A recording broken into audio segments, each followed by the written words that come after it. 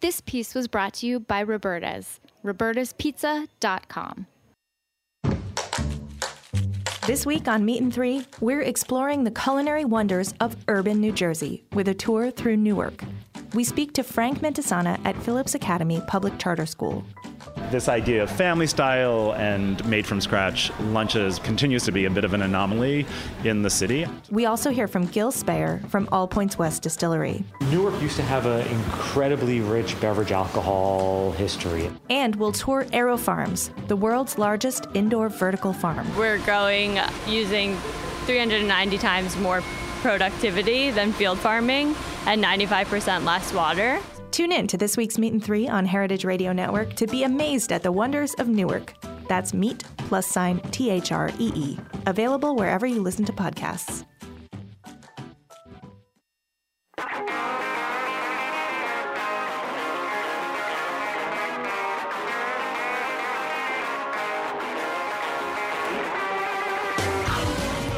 Welcome to HRN Happy Hour. It's 5 o'clock somewhere, and somewhere is Bushwick. I'm Kat Johnson, the communications director here at HRN, joined by Hannah Fortin, our program manager. Happy Thursday. She's been ready for this time. It's been a week. But guess what? There's wine. There is wine, and someone very special brought the wine. We'll get to that in a second. What a cliffhanger. We're also joined by Jordan Werner-Berry. Hey, I just ate a mouthful of popcorn. Sorry. We have some snacks today, too. We're very fancy today. Our engineer is Amanda Wang. Hello, Amanda. Hello, hello. And one of our lovely interns, Pauline, is walking in the studio with a couple extra wine glasses because she wants some wine, too. Who brought the wine? Let me tell you. The one and only Henry Glucroft from Henry's Wine and Spirit and Sunrise Sunset and Petra in Bushwick, Brooklyn. Welcome, Henry. Thanks, Kat. Thanks, team. Lovely to be back here. We're so excited to have you back. You're here for a very special occasion. Henry's is turning 6 or has turned 6 very recently. And we've had you on the show before talking about wine and things like that, but we haven't kind of heard the story of Henry. So we're going to get into that a little bit. I think you've seen a very interesting 6 years in Bushwick. Transformative, you might say. Yeah. It's crazy to think it's been 6 years. Yeah. So we'll get into that in a minute. But first, we have a few announcements. We've been mentioning it lately, but this weekend was the weekend. Katie is away at Taste Washington along with Sam Ben-Ruby. There are going to be more than 235 wineries, 65 restaurants, and some of the nation's most talented chefs. It's the ultimate taste test. So stay tuned to HRN on tour to listen to the coverage that Katie and Sam are going to be bringing to the network. And another fun event coming up here in New York is Brisket King of New York City, and it's returning for its 8th year on April 10th at Biba in Williamsburg here in Brooklyn. There will be 20 chefs, there will be pit masters, there will be brisket, and there will be all-inclusive craft beer, hard cider, and spirits. It is organized by our very own beloved Jimmy Carboni. You can check out tickets online. I'm assuming it's like brisketkingnysc.com. Google it. You'll find it. Eventbrite definitely has it. Eventbrite. Yeah. Lastly, we wanted to mention that the James Beard nominees were announced yesterday for restaurants, design, journalism, and broadcast. Congrats to all the amazing chefs, writers, designers, beverage pros, etc. who were nominated. But a very big congrats to our own Kathy Irway, who hosts Eat Your Words. I combined two different podcasts there. Don't eat your ears. Just a disclaimer. Eat Your Words. She was nominated for a journalism award in the home cooking category for her work in taste, about the subtle, what was it? The subtle delights of cold chicken salad. I love that. It was really, really good. You can read that piece that earned the nomination for her at our Instagram page. We've linked to it, so go check that out. We were listening to the nominees yesterday morning, and I would wager that we probably have had 90% of the people nominated on HRN. So if you are excited about anyone in particular, search for them on our website and listen to an interview. Yeah, and some people we've had on many times. For example, Steven Satterfield, if you want to just hear Steven Satterfield talk about all the things you could possibly think of, it's probably happened on HRN. Absolutely. Yeah. He always comes by to say hi to us when we see him. All right. So next up, we have a few headlines. So let's do that. This week on All in the Industry, Sherry Bear welcomed Danielle Boulud. While he hails from outside of Lyon, France, it is in New York that Danielle has truly mastered the dining scene and is today considered one of America's leading culinary authorities. Tune in for their conversation about Danielle's wide-ranging career on All in the Industry. And on Eat Your Words this week, James Beard Award-nominated host Kathy Irway welcomes Carla Lolly Music, who is the food director of Bon Appetit, and she recently published her first cookbook. It's called Where Cooking Begins, and I have to say it's absolutely lovely. I just took a copy home myself, and I can't wait to get into it. In the interview, Carla describes how she came up with the theme of her book, food shopping, and how to make it work for your lifestyle, and how she turned that philosophy into a cookbook. And lastly, we have a little teaser for this week's Meat and Three. We're exploring the intersection between food, agriculture, and competition. Learn how a chicken raising contest in the 1940s led to the poultry industry we have today, and why some gamers, as in video gamers, are getting very excited over John Deere tractors. Just trust me. It's a wild story. You don't want to miss it. It's going to be a really good episode. Very exciting. The new episode drops tomorrow, so make sure you're subscribed to Meat and Three, and you'll be the first to know when you can listen. Yay. All right. So back to Henry. Henry, let's start by just telling us a little bit about the wine that we're drinking.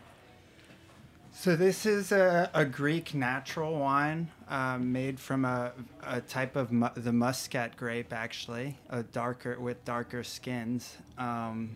No added sulfur, native yeast fermentation.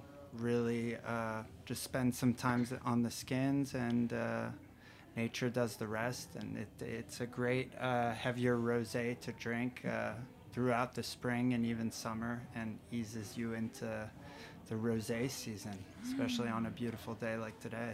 Yeah, it's like not too light and florally for like what's still pretty cold New York spring.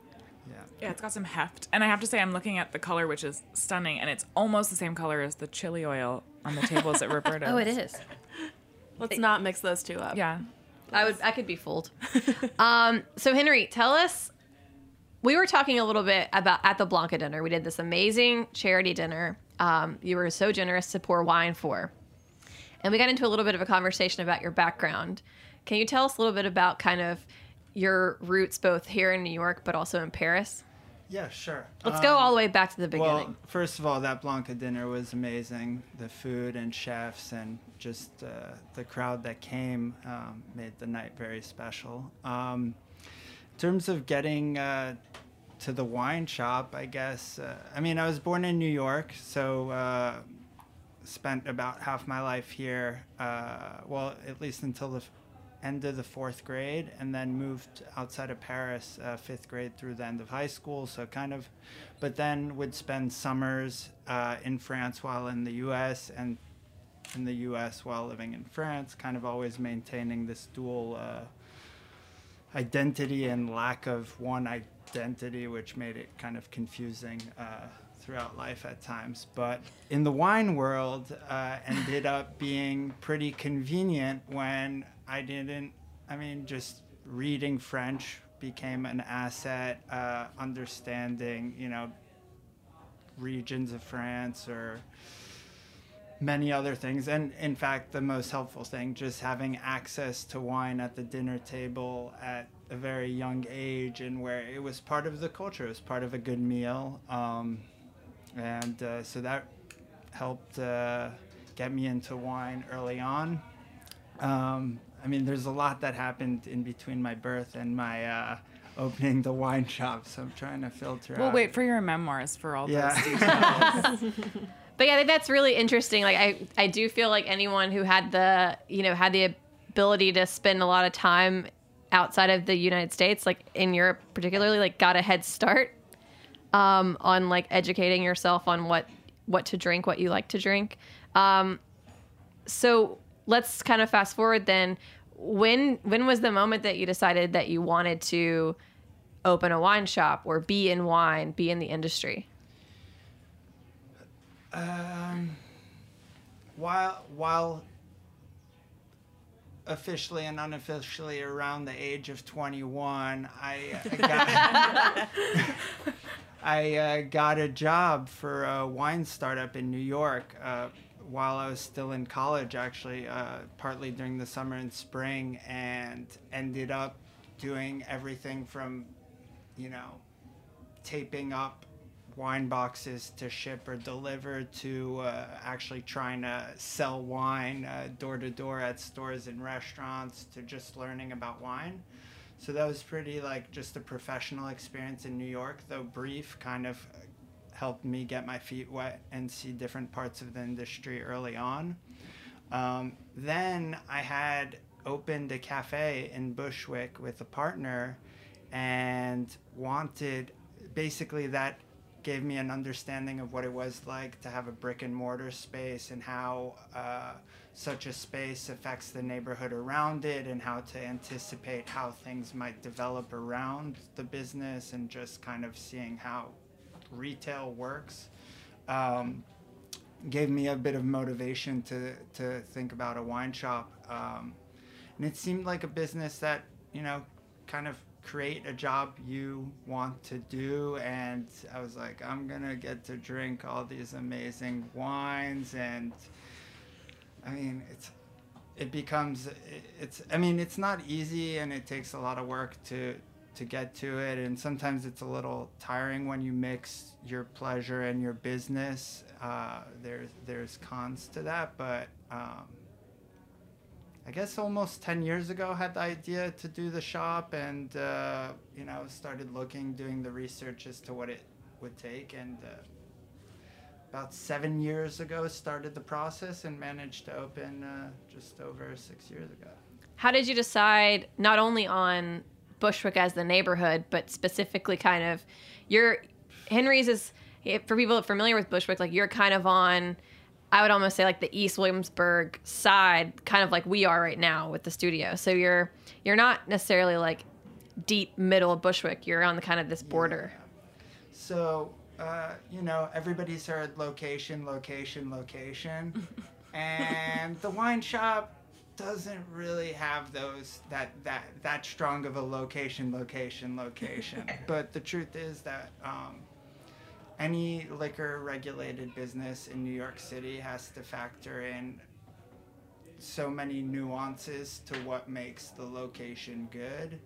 And when you're not an expert in opening wine shops, then you might choose to play it a little safer. Mm-hmm. And partly for those reasons and the real estate inventory of commercial spaces at the time. But really I was trying to position myself close to the Myrtle Broadway JMZ and the L and in this general kind of area. So so then you also I live here, so I really just like short commutes. I agree with that. What's kind of the different things you do have to consider, though, when you open a wine shop versus a cafe or a restaurant? Because you did go on to then open up an all-day cafe and then a wine bar restaurant sort of concept. All for different things. There's definitely some black and white stuff, like how far you are from a school, church, other existing businesses, licenses. But then it's funny because Petra, which was kind of took over a bar space that had been operating for a really long time and had definitely had full liquor. All of a sudden, because of lapse in licensing, found itself where I had to renew the license, but there happened to be a church at 180 feet. I basically needed to be 20 feet away. And then we started to look at whether we were bird's eye, whether the measurement was going to be bird's eye or not bird's eye, and then whether we could actually move the door just to the entrance 20 feet away so that full liquor. And, so that also might be part of what happens when you're trying to get a license. So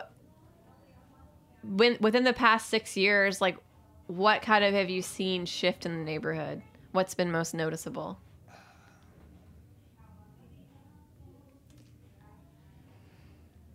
There's a little bit less DIY.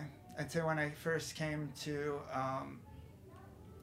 Bushwick, there were first of all so few places. Roberta's was one of them. There was also a place called Goodbye Blue Monday.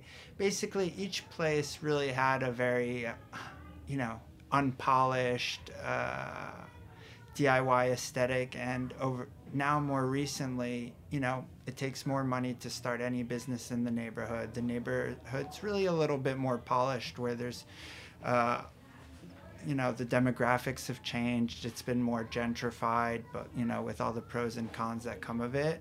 Fortunately, I do feel that the diverse communities that have been in Bushwick for a while are still super present and very much a part of, as important a part of the community as ever. And I know that new residents flock to, the local taqueria that's been there because it's the best meal under $10 in the neighborhood. Which one is your favorite? Are you talking about Los Hermanos or I will Sophia? say what I tell everybody who goes to Los Hermanos, and I feel really strongly about this, picadas are the way to go there. So and that's the thing that I really discovered in this neighborhood. It's a thick, like, corn, salty pancake, and they just put everything on top. And I think it's the best thing you can order. Hot tip. Yeah. What other spots do you like to check out, eat at, drink at in Bushwick? If you can't go eat and drink at your own. Of course. Obviously. There are a lot of people that go out a lot more than I do. I'll go to, when my wife and I want a nice meal in the neighborhood, we go to Faro. We'll like to go there because it's really nice and, it's a fancy experience for the neighborhood. That and we'll like to go to Ops, but every now and again we're like, you eat a lot of pizza, so it's tough. That's my problem. That's the problem. Is that pizza. I probably ate so many quick slices during the week that I don't find myself going out for dinner for pizza all that often as much. But it's just so good. It is really good. What else am I taking? Sorry, Roberta's. Yeah, Kat and I are basically like 75% pizza. Oh. I like Carmenta's too. I'll go there for subs. I'm all about the quick meal during the day in Bushwick. You're a more busy than guy. anything. So, and Fazio's is a good slice too, and over in the Petra direction. Have you ever been to Le Garage? Yeah, another spot. If I were to go out more often, and Rachel, who owns the place, is really nice too. That's like, it's proper French food. Mm-hmm. It's delicious. And it's French like her grandmother's chocolate cake. Yeah, is amazing. Chocolate cake. I think it's like flourless. It's incredible. Say no more. Yeah. So, I have a question. I mean, you've been in the neighborhood longer than me. Do you ever? I feel like there's kind of a threshold of like, there's very nice, delicious restaurants like Faro and Le Garage, but there's not. I wouldn't say there's anything like super fine dining in Bushwick. Do you ever see there being a point where like that does reach Bushwick? Well, Blanca, Fair. The secret fine dining of Bushwick, really. It's true. Yeah. Yeah. True. I guess eventually. Yeah, I wonder what it would look like, I think to be successful, it would probably still have to be a little weird because that's why people like this neighborhood, right? I mean, I would hope so. I would hope that it wouldn't just be, out of the 1950s fine dining. It would be something more evolved, innovative, but who knows? Yeah, maybe we're a ways away. Yeah. I can't picture it. Yeah, I can't picture it in my mind. Picture it too. Yeah. It'd probably be French though. Hope so. Well, let's take a really quick break for a moment. When we come back, let's talk a little bit about the Blanca dinner that you were mentioning. Our Winter in the Garden natural wine corner. We have to recap. We have to be a little nostalgic. And then we want to talk Paris recommendations, because I've definitely asked you for Paris recommendations in the past, but never feel like I write them down or remember them. So I want to get it on tape. Sounds good. So we'll be right back.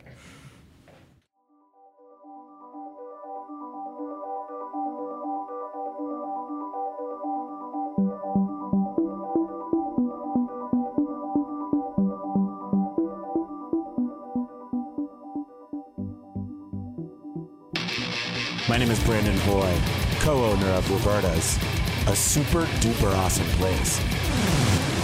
Roberta's is a very, very, very, very proud sponsor of the Heritage Radio Network. We're also super awesome.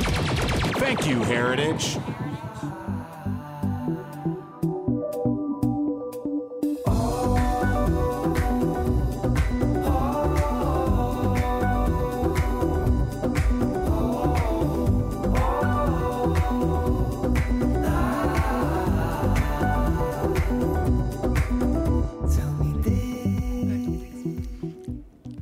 Welcome back to HRN Happy Hour. We're here with Henry Glucroft and Jordan Warner-Berry. I want to turn to Jordan for one moment and talk about the state of cider. We just had such a fun show, Beer Sessions Radio, this week. Jimmy brought in a whole crew of New York cider folk. We talked about things like what's going on with branding for New York cider and the dryness scale, which is always a hot topic. Jimmy really wanted there to be cider controversy, and we kept telling him that there's no controversy in cider. It's just like, just drink it. That's the controversy. The controversy is getting people to want to drink more cider. Yeah. Just do it. Just do it. Just drink it. You were recently at a cider convention? Yeah, CiderCon. The U.S. Association of Cider Makers puts together this incredible convention once a year. We went to Chicago in early February, not the week that it was colder than Antarctica, but the week after, which is still really effing cold. But it was a great time, like 1,000 people probably. All the producers around the country, people in trade. There's a crazy trade show. Shout out to Ancho for letting me shotgun a cider on the trade show floor at 11:30 in the morning. That's my girl. Really got me through the day. That's the right kind of convention to go to. Yeah. But I had a great experience. Dan Pucci and I moderated a still cider panel with Steve Wood from Farnham Hill, Nancy Bishop from Alpenfire, my girl Krista Scruggs from Zaffa Wines, and Leif Sundstrom from Sundstrom Cider. And it was just really cool to kind of dig into... We're at the point in cider where, yes, there are the things that we always talk about and the problems of getting people to understand what it is. But to be at the point where we can have a panel of producers who all have still ciders, and some of them more than one, and not be just talking about like the fact that there is a still cider, but how to make one that's really exceptional, was very cool. That's very interesting. Yeah. And then there was also a natural cider There panel? was a natural cider panel. It was a very cool, because cider's picking up a lot on what's going on in natural wine. And because so many ciders are in 750 milliliter bottles, it's kind of a natural alignment. And no pun intended. Exactly.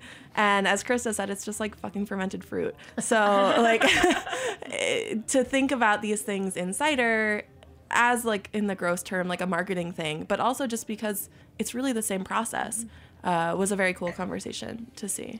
Cool. And then the last thing I did, I was on a lexicon panel with my research from grad school, my cider language research.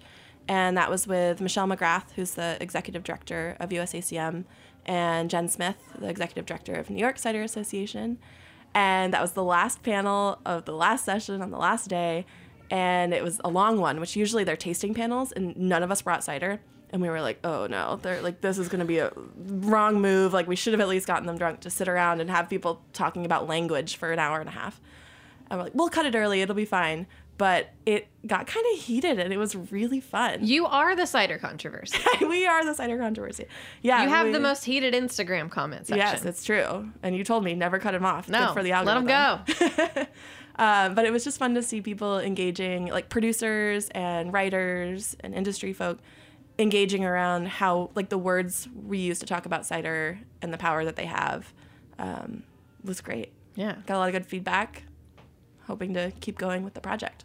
What's your handle so that people can follow? At Cider Language. Cider Language. And you're all lucky I posted for the first time today in like 3 months. Nice. So Go on her account and argue about the meaning of words. today's hot take was foraged was the word. So a lot of people in cider get really mad about wild and like implications of whether or not trees are actually wild if they're abandoned. Because it's like it could be like functioning as a wild tree but was planted by a human like 100 years ago versus like an actual seedling. So I'm hoping that there's some arguing. Yeah, and like where would that line be crossed? Because if something was planted in colonial times and then has just been left to its own devices, like how long do we have to leave it before it... Yeah, well, I think the deer has to eat the apple and then walk away and then poop it out and then it has to grow and then it's a wild tree. That's going to happen regardless. Yeah, exactly. Those the rules. Yeah. Henry, you do carry some ciders. I do. At Henry's. What do you like look for when you're trying to decide what ciders to carry and what do people want when they're shopping? Well, what they want and what I carry, hopefully, I try and keep it aligned enough. You're trying to move them in a direction? I definitely, the ciders, I try and have things that are kind of like natural wine, biodynamic, organic farming, nothing added, just cider and a very like natural, unfiltered taste. Don't do a lot of cider. Space is small, and it's true the market is not what wine is. But I do have to say that what I'm seeing now in the natural wine world is a little bit more crossover, like people that are making ciders that actually have grapes, or people making wines with other fruit, incorporating other fruit. Like I have a Burgundy producer who used apricot skins as part of the fermentation. Cool. Interesting. So the fact that winemakers are doing that and then people who are buying these natural wines are kind of like flirting more with fruit ciders. Helps. Yeah. Yeah. So in reverse order, let's go back to the Blanca dinner. We talked about it, but for more context, we did this incredible auctioned off dinner at our winter gala, and we had 6 chefs, I believe, come and cook this dinner for 12 people, which was crazy because these are some of the most talented chefs in the city. I think 4 of the 6 boast Michelin stars. Yes. We called like the 6 Michelin star dinner or something because then we added them together. Exactly. And if you're feeling left out, I have a feeling we're going to top ourselves this year for the gala. So you didn't miss too much. So keep an eye out for when we send you a save the date. Yes. Because this was like really, really, really an incredible experience, especially... I mean, to have like custom wine pairings from someone like Henry at a dinner like that, so you literally don't have to think at all, and everything is going to be delicious and complimentary and magical. That's what I wanted to ask you about. So you weren't like, send me the menu and I'm going to make pairings. You went in being like, I'm going to pour people what they want to drink. I mean, I saw the menu before, so but I knew what I was. I knew, okay, bring a little bit of wine that kind of meets this. And, more important, I would say almost sometimes than the food is who the crowd is. So just knowing to keep the crowd happy is more important. It's like an art sometimes. form. Yeah. But I saw the menu. It was like too many courses to just have one wine for each, so there had to be a little bit of wiggle room in what wine would go with which course, because there's just no way, even as much as some of these slightly older attendees, they managed to drink through quite a few of the glasses, and I was pleasantly surprised, and they were very, very happy in the end. And it was also a very snowy evening. I forgot about that. Yeah, and I was a little nervous. I was like, I hope that they like don't chicken out on coming like into Brooklyn for this. But they they got their Ubers and they came to dinner and they had like the best time ever.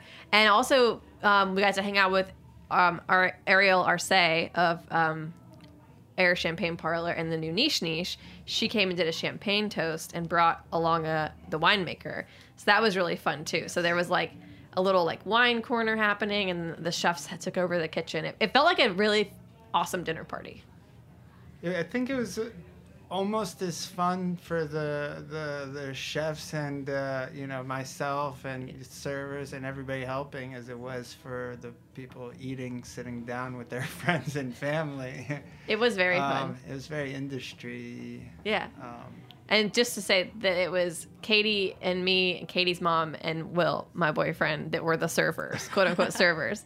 And we were definitely, Henry and us were all in the back like dish area eating the leftover food, getting to try everything, because it was just like the pickled shrimp that Alex Raj sent was unbelievable. Shout out to Alex and Edder for also being James Beard nominated for restaurant. We're just name dropping everywhere. Name dropping. And a special shout out to our dear Eli Sussman for organizing this entire thing and getting all these rock star chefs together. Apparently, if you want to get in touch with a very famous chef, you should talk to Eli. Also, if you want to know how to have a really great Instagram presence, you should follow Eli.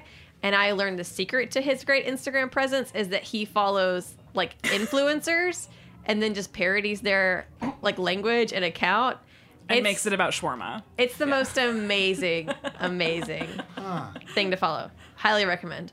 Okay, so the reason that we had the Blanca dinner was because we did a winter gala, and it was our second annual one, made 10 times better than the first one. We're always raising the bar. I'm so excited for this. This year we had Henry, and Henry did a natural wine corner.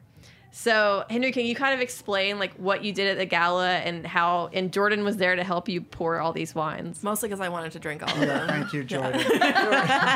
And it was the place to be at the gala. Like, we had 12 stations. People wouldn't leave. Rock star chefs. We had, Dave Arnold was at a bar. Everyone was having a great time. But at the end of the night, we were like literally dragging people away from the natural wine bar, being like, we have to leave. The party is over. With bottles of Old World Winery sparkling red in hand. I feel like I was just like passing them out at the end of the night. Yeah, that was a fun corner. And yeah, we got kicked out at the end. They were like, leave. 5 minutes till the alarms go on. Again. Almost. Leave, or Wine Santa gets it. Wine Santa had already gotten it. Yeah, he did. Oh, yeah, Wine Santa. Remember him? He's banned from next year, I'm guessing. Yeah, Wine Santa will not be invited back. Nastasia, if you're listening, you can't bring Wine Santa. Wine Santa, that was kind of one of his first appearances on the circuit. And I kept seeing him at other parties, too. I had a friend who was like, I'm going to have Wine Santa at my Christmas Eve party. And I was like, I don't think you want to do that. We've had a bad run-in with Wine Santa, and he did it anyway in his small, like, one-bedroom apartment and put Long Island iced teas in him, which you can imagine in, like, a crowded one-bedroom apartment just kind of became mist. And I think everyone just got drunk from the Long Island iced tea coming out of Santa's mouth into the being like aerated into the vapors. Yeah, I've got the vapors. So Henry, you're invited back next year. Wine Santa's maybe not invited back next year. We can always dress you up. Henry is. I've never been Santa. I don't think I will. That's too American for you. It's too much. It's too much. It's too much. That would be fun though. Someone's got to be Santa. If you get some deer, maybe I could be interested. Deal. Taxidermied? Or real? Real. Rudolph. Reindeer? A dog dressed as a deer? Yeah, that works. There we go. Too. We'll put some antlers on Daisy. Yeah, we can do that. Perfect. Done. She loves to wear Done. clothes. Okay, so Paris recommendations. Let's do it. Let's get this on the record. Okay. First of all, I should say I'm not always the best with recommendations. It's kind of like what's on my mind at the time. Sure. So but let's see, a couple restaurants. Since those are always great in Paris, you can drink and eat like a king for a lot less than in New York. I like this. Went to this place, Ventre, Vantre. it's going to be kind of like, it's small, it's classical. The wine list is amongst the best in Paris. Went to this wine bar run by these Americans on the last trip, Chambre Noire. They have a great list. They definitely bring the Paris, New York party vibe. So that's a great place to get some bottles after dinner.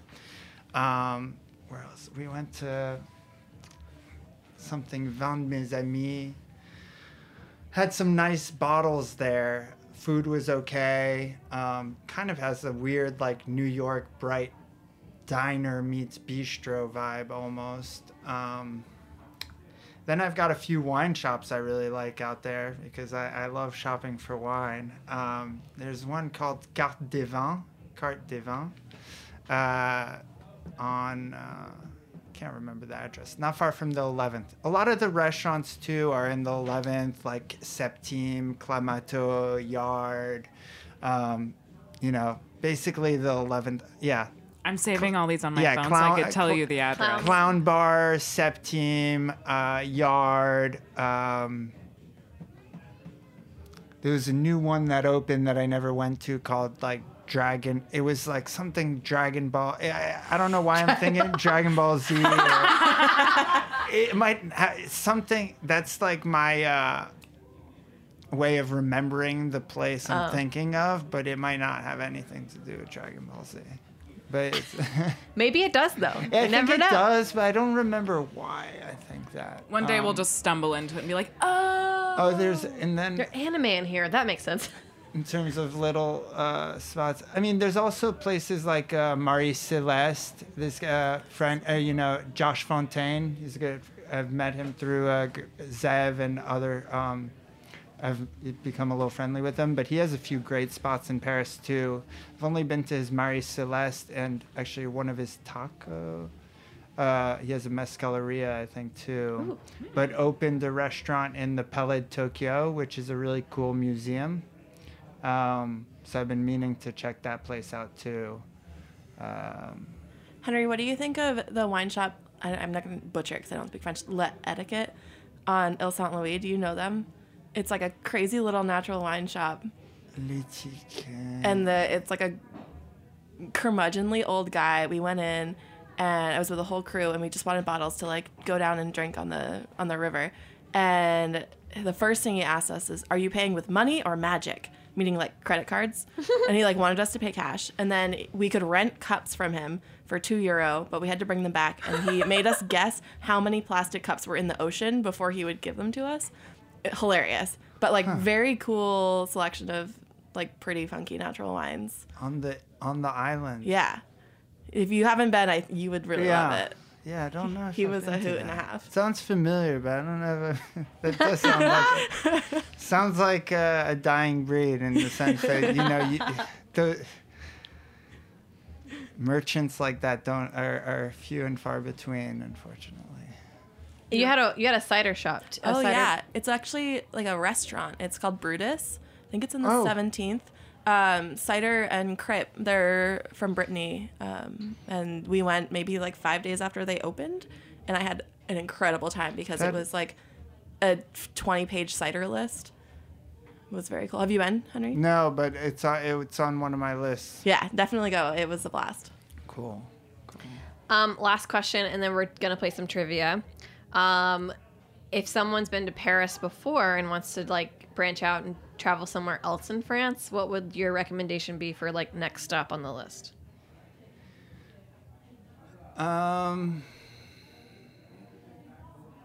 Brittany. Why? It's like peaceful, beautiful, good food, wine not too far away, ocean. Nice. Yeah. All right, correct. You got your first trivia question right. Okay, so we're going to play a little bit of trivia, and the theme is based on Henry turning 6. Okay. So the trivia is about the number 6. Okay. And everyone is here to help you. Okay. You're not on your own. I will probably need the audience's help. All right, question number 1. 6-sided shapes, or hexagons, are found throughout nature, like in honeycombs and bubbles. but they can also be found on very large scales. Which planet boasts a hexagonal cloud pattern around its north pole? Bubbles? Yeah, bubbles, when they touch each other, they actually become like a hexagonal pattern. Just name a planet. Saturn. Correct. Henry! All right, question number 2. Let's now move to a cube, a 3D shape with 6 sides. Can you name the 6 colors on a Rubik's Cube? Yellow, blue, green, red. 4 for 6. White, 5 for 6. black. Nope. No. Orange? Correct. Nice. Thank you. Question number 3. What parlor game is based on the idea that any actor can be connected to the star of Footloose with only a few steps? Is that weird game on the... Wait. What? I think I need to hear that again. It's a parlor game based on the idea that any actor can be connected to the star of Footloose with only a few steps. It's also the name of a play that was turned into a movie starring Will Smith in the 80s. Really? I didn't know that. Someone say it. 6 Degrees of Separation. Oh, okay. No, but 6 degrees of Kevin Bacon. there it is. Yeah. Which is based on the 6 degrees of separation concept. Yes. All right, question number 4. What rock band comprised of 6 members started in Jacksonville, Florida in 1969 and was known for their live shows featuring jam band style improvisation and instrumentals? Fish. No. Close. Vermont. Yes. I mean, it sounded... I'll give you a hint. One of their most famous albums is called Eat a Peach. Nobody? This is the part where I grew up in France. In the 60s? Culture's still catching up. And does anything good come out of Jacksonville, Florida? This might be the only thing. Okay. In the 60s? Yeah, 69. Grateful Dead? No, you're No. very close. I just heard instrumentals and jam band, and I Yeah. can't stop They thinking were, about Fish. they were and kind of a Grateful precursor Dead. to Leonard Skinner. No. I'm gonna... All right. The answer is the Allman Brothers Band. Ah. Yeah. All right. Last question. My favorite question. Which famous American author is well known for having many 6-toed or polydactyl cats as pets? Michelle Pfeiffer?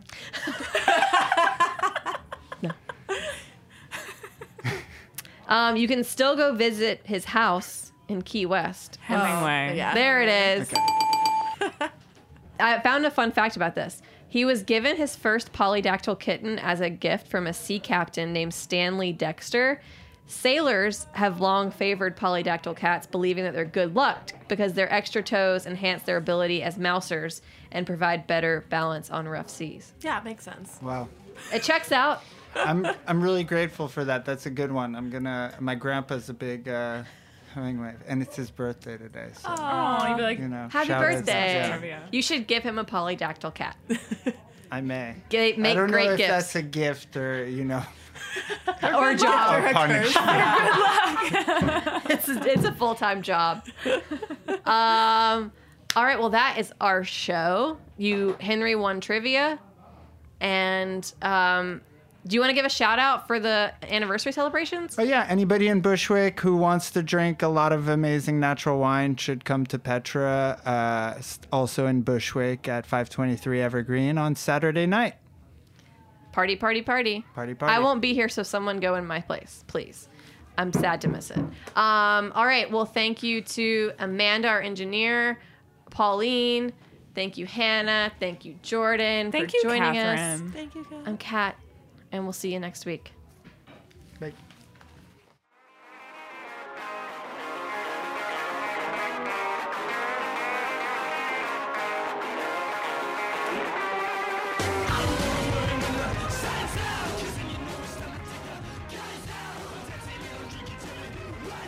Thanks for listening to Heritage Radio Network, food radio supported by you. For our freshest content and to hear about exclusive events, subscribe to our newsletter. Enter your email at the bottom of our website, heritageradionetwork.org. Connect with us on Facebook, Instagram, and Twitter at heritage_radio.